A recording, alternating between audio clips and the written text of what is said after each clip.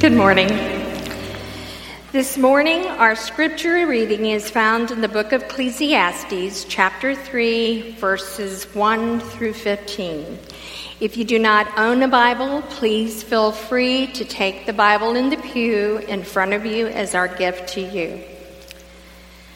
For everything there is a season and a time for every matter under heaven, a time to be born and a time to die, a time to plant and a time to pluck up what is planted, a time to kill and a time to heal, a time to break down and a time to build up, a time to weep and a time to laugh, a time to mourn and a time to dance, a time to cast away stones and a time to gather stones together, a time to embrace and a time to refrain from embracing, a time to seek and a time to lose, a time to keep and a time to cast away, a time to tear and a time to sow, a time to keep silence and a time to speak, a time to love and a time to hate, a time for war and a time for peace.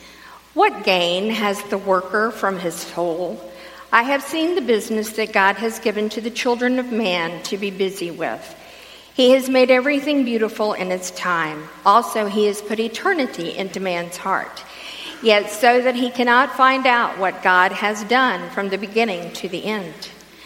I perceive that there is nothing better for them than to be joyful and to do good as long as they live. Also, that everyone should eat and drink and take pleasure in all his toil. This is God's gift to man.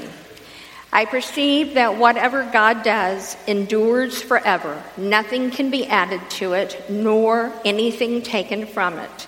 God has done it so that people fear before him. That which is already has been. That which is to be already has been. And God seeks what has been driven away. This is the word of the Lord. Well, we have started a series several weeks ago called Boundaries, and we have been looking every week at different boundaries that God places in our life and how those boundaries help us to know and understand and do the will of God. And our idea for this series comes from Psalm chapter 16, verse 6. It's a verse that we have said every week we've gotten together. So I'm going to put it on the screen, and I want you to read it with me. Psalm chapter 16, verse 6. Let's read it together if we can. Put it up there. There we go. The boundary lines have fallen for me in pleasant places. Surely I have a beautiful inheritance. Now, what you just said is a recognition that God has placed boundary lines in your life. God has given you certain boundary lines that have kept you from going to other places that you might have otherwise wandered or intentionally gone. These boundary markers have kept you confined. And what you also said is that you recognize that the boundary lines have fallen for you in beautiful places, that they mark out for you God's inheritance, God's will for you, God's design for you. So we've looked several weeks ago at circumstances, how God can use circumstances in our lives, even evil circumstances, to keep us where he would have us to be within his protection and provision. We looked the second week at how God's word is a boundary line, boundary markers in our life that we can quite honestly and quite easily and quite often go past and over those boundary markers, but they always have consequences. God's word is designed to protect us and provide for us as well. And then last week we looked at relationships, how God has put relationships in your life, and with those relationships there are boundaries that will help keep you both in good relationships with the people in your life, but also in good relationships with God. Well, today we're going to look at a boundary marker that we all have, and this boundary marker is unique because this boundary marker is the same for all of us. It is time. We all have the same amount of time in a day, 24 hours in one day. There is nothing you can do, no matter how much money you have, no matter how spiritual you are, that can make more time in a day than God has allotted in a particular day. It's a boundary marker that we all must live within. Now, the length of our days is obviously something that God has determined, and we don't know. You can look around the room and you can think, well, he doesn't have very much longer. Look at him. But the truth is, you don't know that. He may still be here tomorrow and you may be gone, right? I mean, none of us can guarantee really even our next breath. If you live long enough and you walk through enough life, you recognize that there are people you had no idea 2 years ago would not be in your life today, but they're not. So age is not necessarily a determinant of how long our life will be. For most of the younger folks in the room, you are living with the idea that you've got a lot of time. But the reality is you don't necessarily know that to be the case. And so what happens is, when we're younger, we tend to be urgent about all the busyness of life. There's an urgency, but there's also the thought that you've got all the time in the world. Meanwhile, for those of you in the room who are more seasoned, let's say, you may be very aware that your time on earth may be coming to an end. But yet your days may not be as busy as they were when you were younger. And so you may not live with the kind of urgency that your life would require as you approach the end of your life, because your busyness in one particular day isn't as busy as it may have been when you were pursuing a career or raising a family in your home. So time has this way of cheating us out of really understanding the kind of stewardship that God is inviting us to have when it comes to our time. There is a leadership guru who has since passed away. He wrote a lot of leadership books, was a believer. His name was Peter Drucker. He wrote about leadership as it is expressed through the use of our time. And this is something that Peter Drucker said about time. And you know this is true. You could have written this because you know this is true. That time is inelastic, meaning that you can't stretch it. You can't make time last longer. It's inelastic. Especially if you've been on a vacation and you wish it could last just one day more. You had one more day before you had to go back to work. You can't stretch it. Time is inelastic. The second thing he said is time is irreplaceable. It cannot be reclaimed. Once a day is gone, it is gone. You cannot go back and reclaim. You can't go back and reclaim time with someone. Many of you have had the experience where you wish you could go back and redo a conversation or redo a relationship, and you can't, because time cannot be reclaimed. And the third thing he said about time is that it is indispensable, that things cannot be done without it. You have to have time in order to do the things that you want to do. Time is essential for almost everything. So here's our problem. We think that we can stretch time. We think that we can reclaim time. And we think that we can cram more things into time than are possible. We live our lives like this all the time. You probably have lived this week trying to do some of those things. Trying to cram more into a day, more into an hour than could possibly be done. Trying to go back and undo something that could never be redone because time can't be reclaimed. Or you've tried to stretch time and make more out of it. Now, here's one of the things that we've tried to do, and this is true throughout all human history, is that we have tried to resolve this problem by coming up with all kinds of inventions. Whether it was the Industrial Revolution and we came up with machines that we thought were going to make life easier and give us more time, or modern technology, we think if we can just find the right app for our phone, if we can just get the right technology, the right computer, then we can have more time. But now, some of you have lived long enough, you know this is true. That is a lie. It doesn't matter what you invent. It doesn't matter what kind of technology people come up with. It only adds to the urgency we sense. It's one more thing to manage. Think of, now not everybody can do this, but some of you can. Think of life before emails. And how emails were going to make life so much better. You know, you don't have to wait on the post office. You can do it all electronically. But what happened? Pretty soon, emails went from being something that were supposed to save you time to becoming a master over your time. Like they demand time. Suddenly you have to respond to all these things. And guess what? Your boss can reach you anytime, day or night. It doesn't have to just be between 9 and 5. And so while we've tried to have technology solve our problem, it's only made it worse. And then what happens, especially those of you who are younger and maybe you're pursuing your career, you're raising a family, hurry becomes a habit for you. And you live your life so often on this speed, on high speed, that you can't live any other way. And you're just in the habit of hurrying. And then you get stuck in the emergency mode. Everything is urgent. Everything creates anxiety. And there is no crisis maybe in that particular moment. There's no pressing issue, but you can't seem to become unstuck from this idea that there is activity that you should be doing, something that should be moving you, some internal anxiety that stays with you even when there is nothing demanding of your time. So what happens is we vacillate between being anxious and being in a hurry and complete boredom. Now, some of you know what I'm talking about. Like, you don't know why you're bored, but you just find a low level of anxiety and worry. When you don't have anything to do, you are worried that you're forgetting to do something. And you feel guilty about maybe taking a little extra time if you're not busy doing something. Alan Fadling says this, that boredom is a modern phenomenon. It is a way of describing how the empty space between our hurried activities feels to us.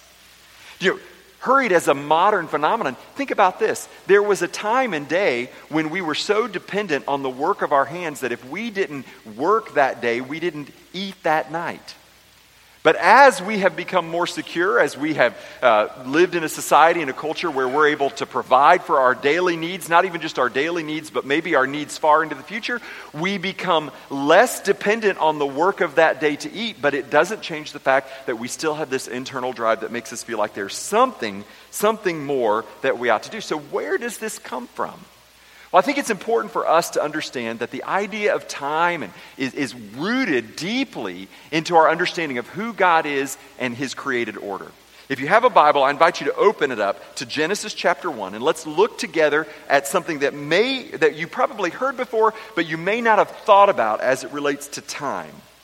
Genesis chapter 1, beginning in verse 14. This is what it says.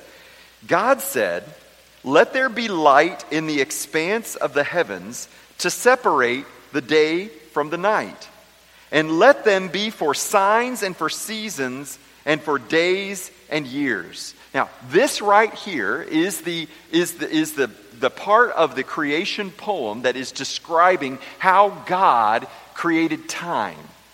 That God existed outside of time. He existed before time. He is not confined by time. But as He began to create, He put light in the creation to mark day from night and season from season. This was the creation of time. And it says it was good. It was good. So time and seasons were all created before the fall, before the entrance of sin into creation. It was not the result of sin. And then, of course, you know the story. God created man and woman, and He created them in His image. Now, that's really important. So He set them in the garden inside the confines of time and space. Listen to what it says in Ecclesiastes 3. Pat read this for us earlier, but this is really important. What does it mean to be created in the image of God? Ecclesiastes 3 gives us a hint. This is what it says. He has made everything beautiful in its time. Also, He has put eternity into man's heart. So follow me here. And I know it's a rainy Sunday morning, so just everybody wake up, pay attention, okay? Okay, so there was no time. God is outside of time. He creates the universe, and He establishes time with the universe. He creates man in His image, and He places man inside the creation, inside time and space. But inside the heart of man, He has placed what? According to Ecclesiastes 3. What has He placed? Eternity inside the hearts of man. That's why there is something inside of you that knows that time does not work with the way you were designed. There's something that presses against you. You feel it when you go to funerals. And it doesn't have to just be a young person that dies and you think, oh, it was too soon. We say that. You can go to the funeral of somebody who lived to be 90, 100 years, and I've done a lot of funerals, and I've done funerals for 100 years. It doesn't change. There is a sense in which something is terribly unfair about death. And the reason you feel that way is because God has planted eternity in the hearts of every man and every woman. That's what it means to be created in the image of God. So, God put man and woman in the garden. There was peace. There was this tree of the knowledge of good and evil. God said, do not eat from that tree. But there was another tree in the garden, and it was the tree of life. Now, we don't have any record. In fact, we know Adam and Eve did not eat from that tree, but there was no restriction that they couldn't eat from the tree of life. And so in Genesis chapter 3, we see what happens. That man, Adam and Eve, took from the tree of the knowledge of good and evil. Their eyes were open. Sin entered into the picture. Listen to God's response to the entrance of sin into his created order. Remember, he created time before the fall. He created man and put eternity in the hearts of man. And then he says this in Genesis 3, verse 22. Now, lest he, talking about Adam and Eve, lest he reach out his hand and take also of the tree of life and eat and live how? Forever. Therefore the Lord sent him out from the Garden of Eden to work the ground from which he was taken. He drove out the man and at the east of the garden. It drove out the man at the east of the garden. So here's what you see. That sometime after the fall, time became a real boundary for us, and it was done for our protection. Now, I don't want to get too much in the weeds here, but if you read the text, you read all of the Genesis chapter 3 account, and I'd encourage you to do that this week. I want you to understand what's happening. God created man in his image. He put eternity in the heart of man. He set man inside time and space. He gave man the option to eat from the tree of life. He also gave him the option to eat from the tree of knowledge of good and evil. Now, this would seem to indicate that unless Adam and Eve were to go and eat from the tree of life, they were not going to live forever. But the tree of life was available to them. All they had to do is go and eat from the tree of life, and they would have lived forever. They weren't interested in the tree of life. They were too fascinated by the tree of knowledge of good and evil.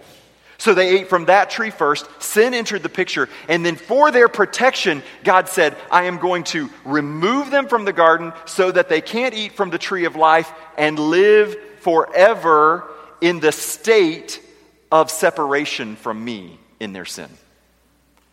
So man was confined to time for his own protection. You were confined to time for your own protection. So that this life that we live in, where we live with the consequences of sin, not just our sin, but the consequences of other people's sin, that time is limited. That God set a line of demarcation and said that you will only live for a certain period of time. I don't want you to live forever separated from me.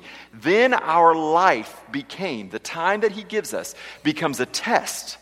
It becomes for us a stewardship in which we live our life in such a way that we strive to achieve, to receive from him through relationship, the gift that he gave us planted deep in our heart, the idea of eternity with him. And so we find ourselves fighting against the clock. And here's the solution. That God in Galatians chapter 4, verse 4 says that in the fullness of time, that's a really important word.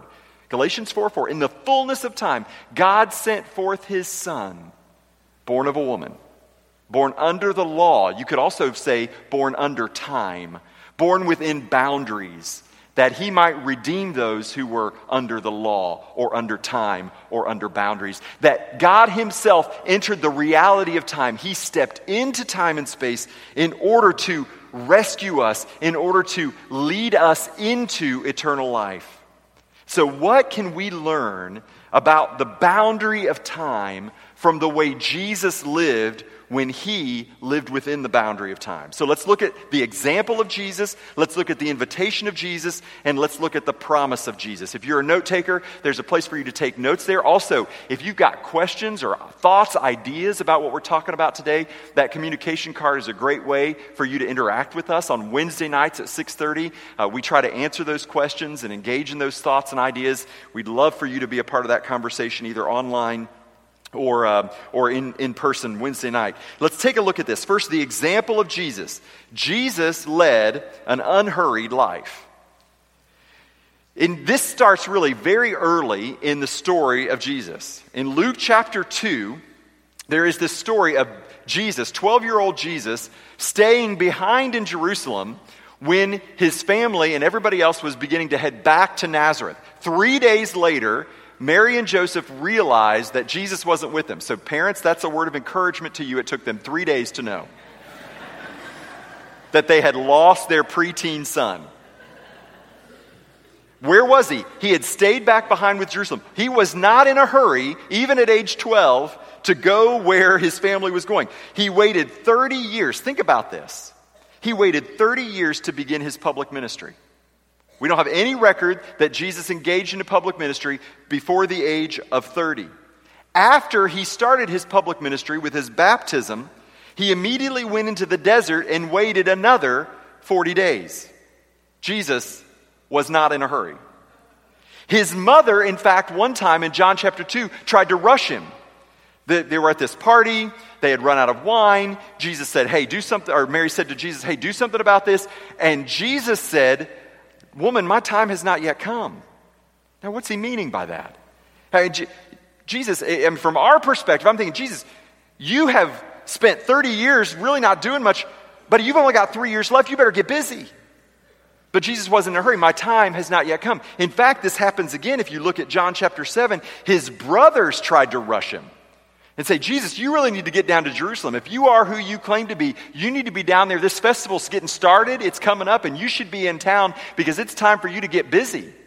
And Jesus resisted the rush of his mother, the rush of his brothers. He was frustratingly slow on his way to heal Jairus' daughter. Look with me at Mark chapter 5. Jairus was the ruler of the synagogue.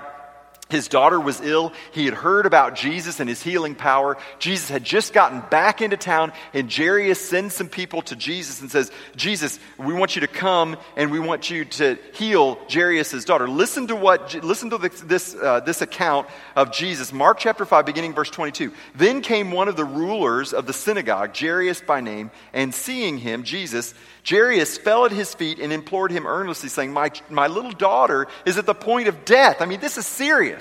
I mean, you need to pick up the pace, Jesus. She's about to die. Let's rush. Come and lay your hands on her so that she may be made well and live. And he went with them.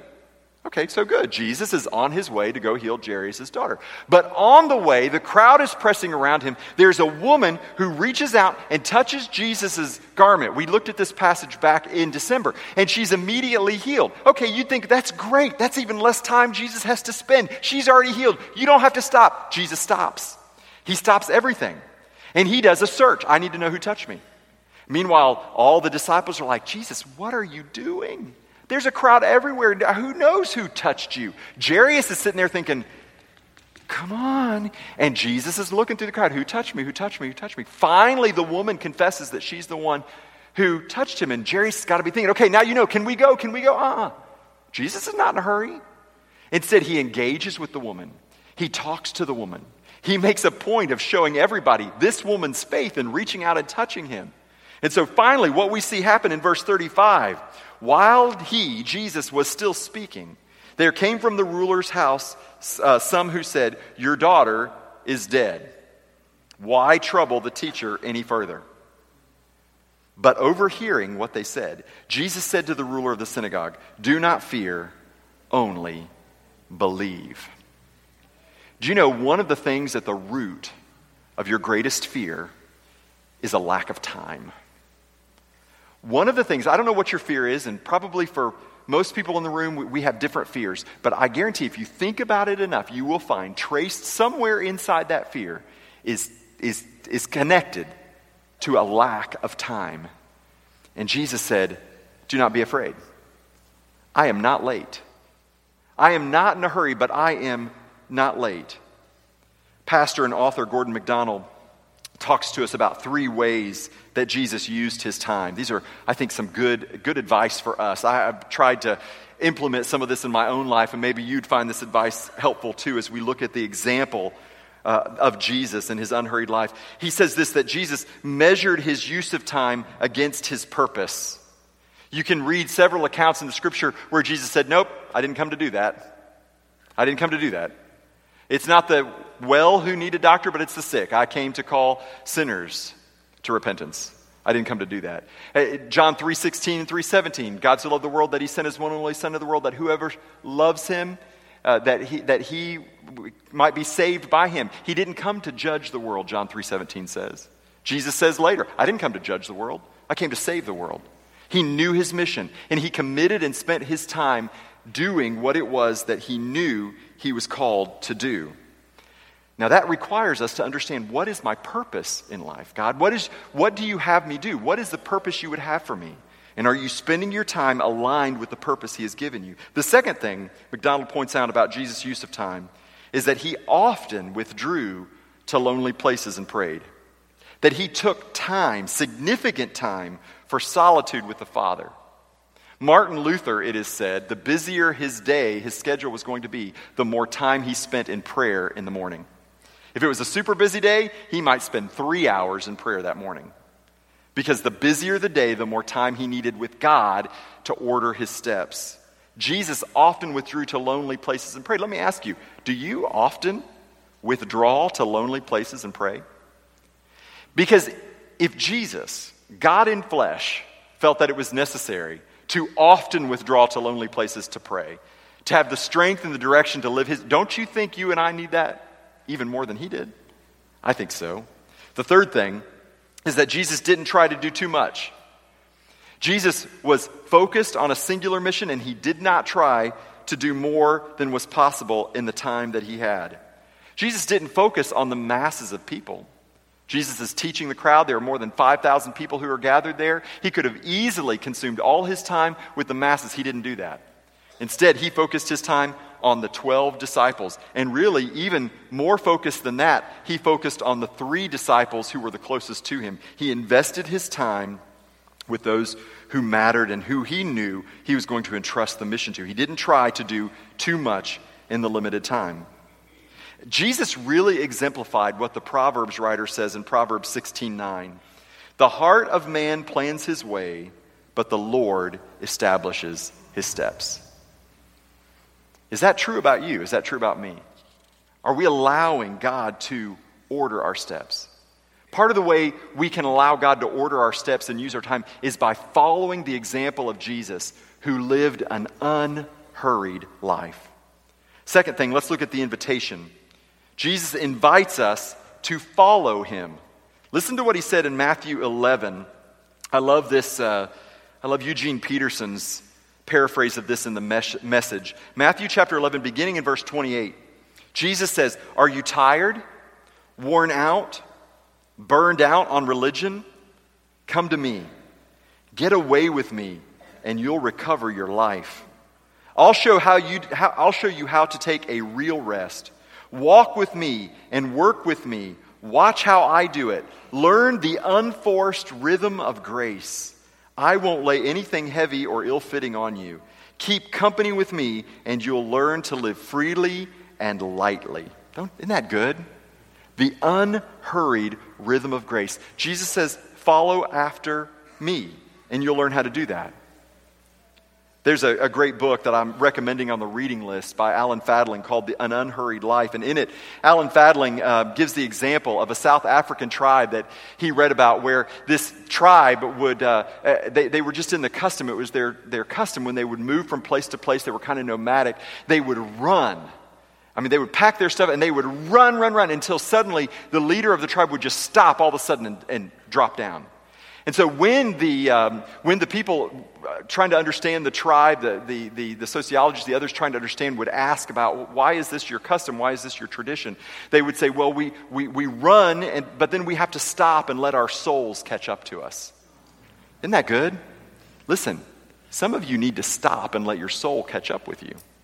Some of you are running so fast that you have outrun the pace of your soul, and you certainly outrun the pace that Jesus intends for you to live by. If you feel hurried, stressed, or anxious because of the limitations of time, you are not walking at Jesus' pace. You cannot follow Jesus and constantly be running ahead of him in his unhurried pace. Let me say that one more time. You cannot follow Jesus and run at a pace that is faster than the unhurried life he established for us to live. So some of us need to order our steps and to slow down in order to recognize that following Jesus may mean that I need to live a more unhurried life. John Ortberg says this: you must ruthlessly eliminate hurry from your life.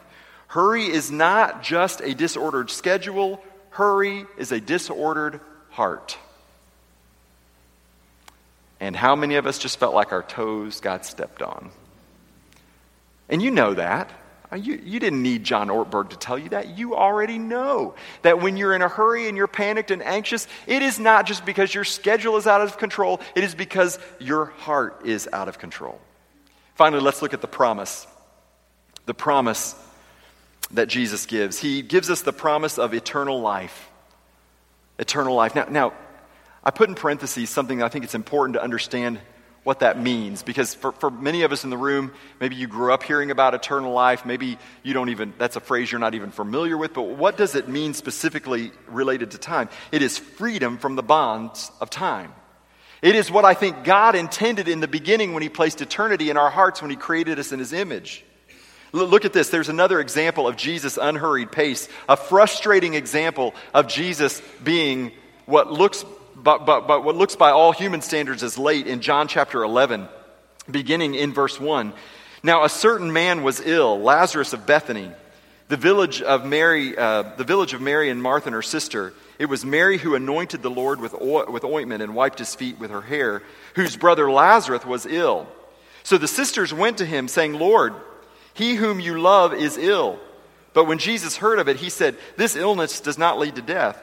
It's for the glory of God, so that the Son of God may be glorified through it. So Jesus has got a deep connection with this family, Mary, Martha, and Lazarus. And Lazarus is sick, and they say, Jesus, come on. He's sick, but we know you've got this under control. Just come on and back to Bethany, and everything will be well. Verse 5. Now Jesus loved Martha and her sister and Lazarus, so when he heard that Lazarus was ill, he stayed 2 days longer in the place where he was. That doesn't make any sense. Not by our standards, because by our standards we'd say, no. Jesus, if you love them, you will stop what you're doing right now, and you will rush to Bethany, and you will heal Lazarus. And that's not what Jesus did. It says, he loved them, so he stayed 2 days longer. Verse 7. Then after this, he said to the disciples, let us go to Judea again. Verse 14. Then Jesus told them plainly, Lazarus is dead. To which the disciples had to be scratching their head and thinking, Jesus, if you love them so much, why didn't we go 2 days ago when they showed up and told us he was sick, and now you've waited too long, you've missed the opportunity, and he's dead? Verse 17. Now when Jesus came, he found that Lazarus had already been in the tomb for 4 days. Skip down to verse 20. So when Martha heard that Jesus was coming, she went out to meet him, but Mary remained seated in the house. Martha said to Jesus, Lord, if you had been here, let me translate that. Jesus, if you hadn't been late, if you'd have just hurried a little bit, my brother would not have died. But even now I know that whatever you ask from God, God will give you. Jesus said to her, your brother will rise again, future tense. Martha said to him, I know that he will, future tense, rise again in the resurrection on the last day. Thank you, Jesus. I know. Really wish you'd been here 2 days ago. But I guess that's kind of comforting now. That's the church answer. He'll rise again on the last day. Now listen to Jesus' response. Jesus said to her, I am, present tense, I am the resurrection and the life. Whoever believes in me, present tense, though he die, yet shall he live. And everyone who lives and believes in me shall never die. Do you believe this? And here's what we see. That in that moment from Galatians chapter 4, in the fullness of time, when God stepped into time, he brought with him eternal life. And he says, I am eternal life. I am the resurrection. In Jesus, we escape the bonds of time, not just after we die. We can escape it right now, even while we live. We can live in the fullness of his eternity, knowing that we were designed not for time, but we were designed for eternity. God did not plant eternity in your heart as some kind of cruel joke. He planted eternity in your heart as a promise that would draw you closer to Jesus. And you might not even believe in Jesus today. But I know, because it's common to all human beings, that the idea of time, the idea of being confined by time, is something that seems foreign to the way you're wired. Why do you feel that way? Why do you feel that way? Because God planted that inside of you to draw you to the tree of life. And the tree of life is not a tree that is planted in a garden that you cannot access. The tree of life was planted on Calvary as the Son of God would climb up on that tree and would give his life there, that he would die that you could have eternal life. So 3 things that I think you need to know about your time as we wrap this up. First of all, your time is a testimony. What do people see? Now I'm talking to believers now. If you're a Christian and you say you follow Jesus, what do people see when they see the pace of your life? Do they see a hurried blur of business, panic, anxiety? And let me ask you this. Do you really think they want to follow a Savior like that? I mean, if they look at the pace of your life and they assume that if you're following Jesus, Jesus must be ahead of you at that pace of life, do you really think that's the kind of pace of life they'd want to follow? Your time is a testimony. And your time should reflect the unhurried pace of the Savior you claim to follow. Second, your time is a test. What are you going to do with the time that God has given you? And none of us know how long that is. The scripture says, seek first the kingdom of heaven and all these things will be given to you as well. And we always think about that when it comes to our money, our possessions. But I think Jesus applied it to time just as well. Are you seeking the kingdom with your time, trusting that he will accomplish everything in his time according to his purpose? Time with God should be the first thing, the first priority that you have in your life. It's like the oxygen mask on a plane. When the stewardess says, take the oxygen mask and put it on yourself first so that then you will have the oxygen you need to help other people, that's what your time with God should be like. First thing when you get up. And you're like, but I'm not a morning person. Listen, I used to say this to people all the time. Well, it doesn't matter if you're not, do it at night. I don't say that anymore because I don't believe that. I believe you need to spend time with God before you do anything else. You need to be so dependent on him that you would never think about starting your day without just at least breathing a prayer and inviting him to direct your steps. Because you know what? I've seen life. When I live my life according to my plan, apart from asking him, I make a mess. And I've seen your life and you make a mess too. But if you ordered your steps by spending time with him first and allow him to direct your steps, then your commitment to your family and the other things that you say are important. Is it reflected in your schedule? Listen, God does not call you to do more in a day than you can do. He knows the limitations of 24 hours. He created you in those boundaries. Therefore, if you are too busy to get something done in 24 hours, you are doing something that is not in God's will for you to do. And you have to draw near to him to find out what that is. And third, time is a treasure. It's precious. It's not to be wasted.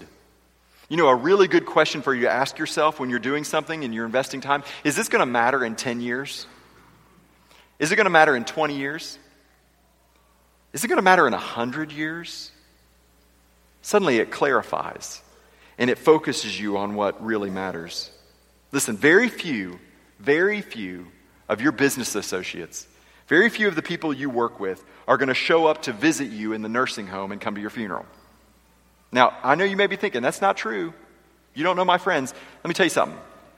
I go to a lot of nursing homes, and I do a lot of funerals. I can tell you from experience, they ain't coming. But do you know who will be with you in the nursing home? Do you know who will be at your funeral? Your family. The people who love you. Let me ask you, are you spending as much time, investing as much time with them and those relationships that will matter a whole lot longer? Or are you spending it with people who ultimately will not be a part of your life? Chapter 90, verse 12 says this, so teach us to number our days that we may gain a heart of wisdom. Teach us to number our days so that we may gain a heart of wisdom. Listen, if you're here today and you are living in the confines of time and there is a low-level anxiety of fear about not knowing, not being confident about what comes at the end of your life, can I just tell you that anxiety was planted there by God to get your attention and to draw you back to the source of eternal life, who is Jesus Christ. And you today can be set free from the bondage of time. By placing your faith and your confidence in Him, and not just living in eternity after you die, but beginning to walk with Jesus each and every day from now throughout all eternity as you experience the freedom He has for you. And all you have to do is receive from Him this gift that He has come to give you through His Son, Jesus Christ. I'm going to ask you to bow your heads as we pray. We're going to sing a song, and as we sing that song, maybe you would want to come and pray with me, or maybe you'd come and pray at these steps, pray with someone around you. But none of us are guaranteed another minute, another day, another month, another year. And so time really is of the essence when we begin to think about how we will respond to the invitation that God has given us to enter into eternal life. Father, we thank you. We thank you, Lord, for the promise of eternity. Lord, and for the beautiful inheritance you have marked for us by the bonds of time. Lord, that time protects us. Time invites us, challenges us, forces us to think about, Father, our days and to order our days. But Lord, ultimately it all comes to the same conclusion, that what does my life amount to? What happens next, God?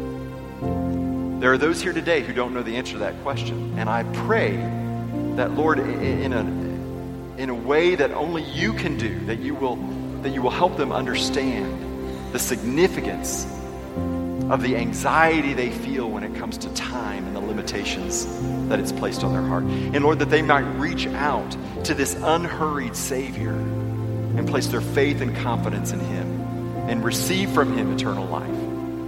Lord, I pray that for those of us who are claiming to follow Jesus, but in fact we are so much in a hurry that we have long since run past Him, Lord, I pray that we might stop and that we might allow our souls to catch up with us, but more importantly, that we might fall in step behind Jesus in His unhurried pace, that our life might be a testimony to the world of the unhurried Savior who seeks to give us freedom and invites us to live in the unhurried rhythm of His grace.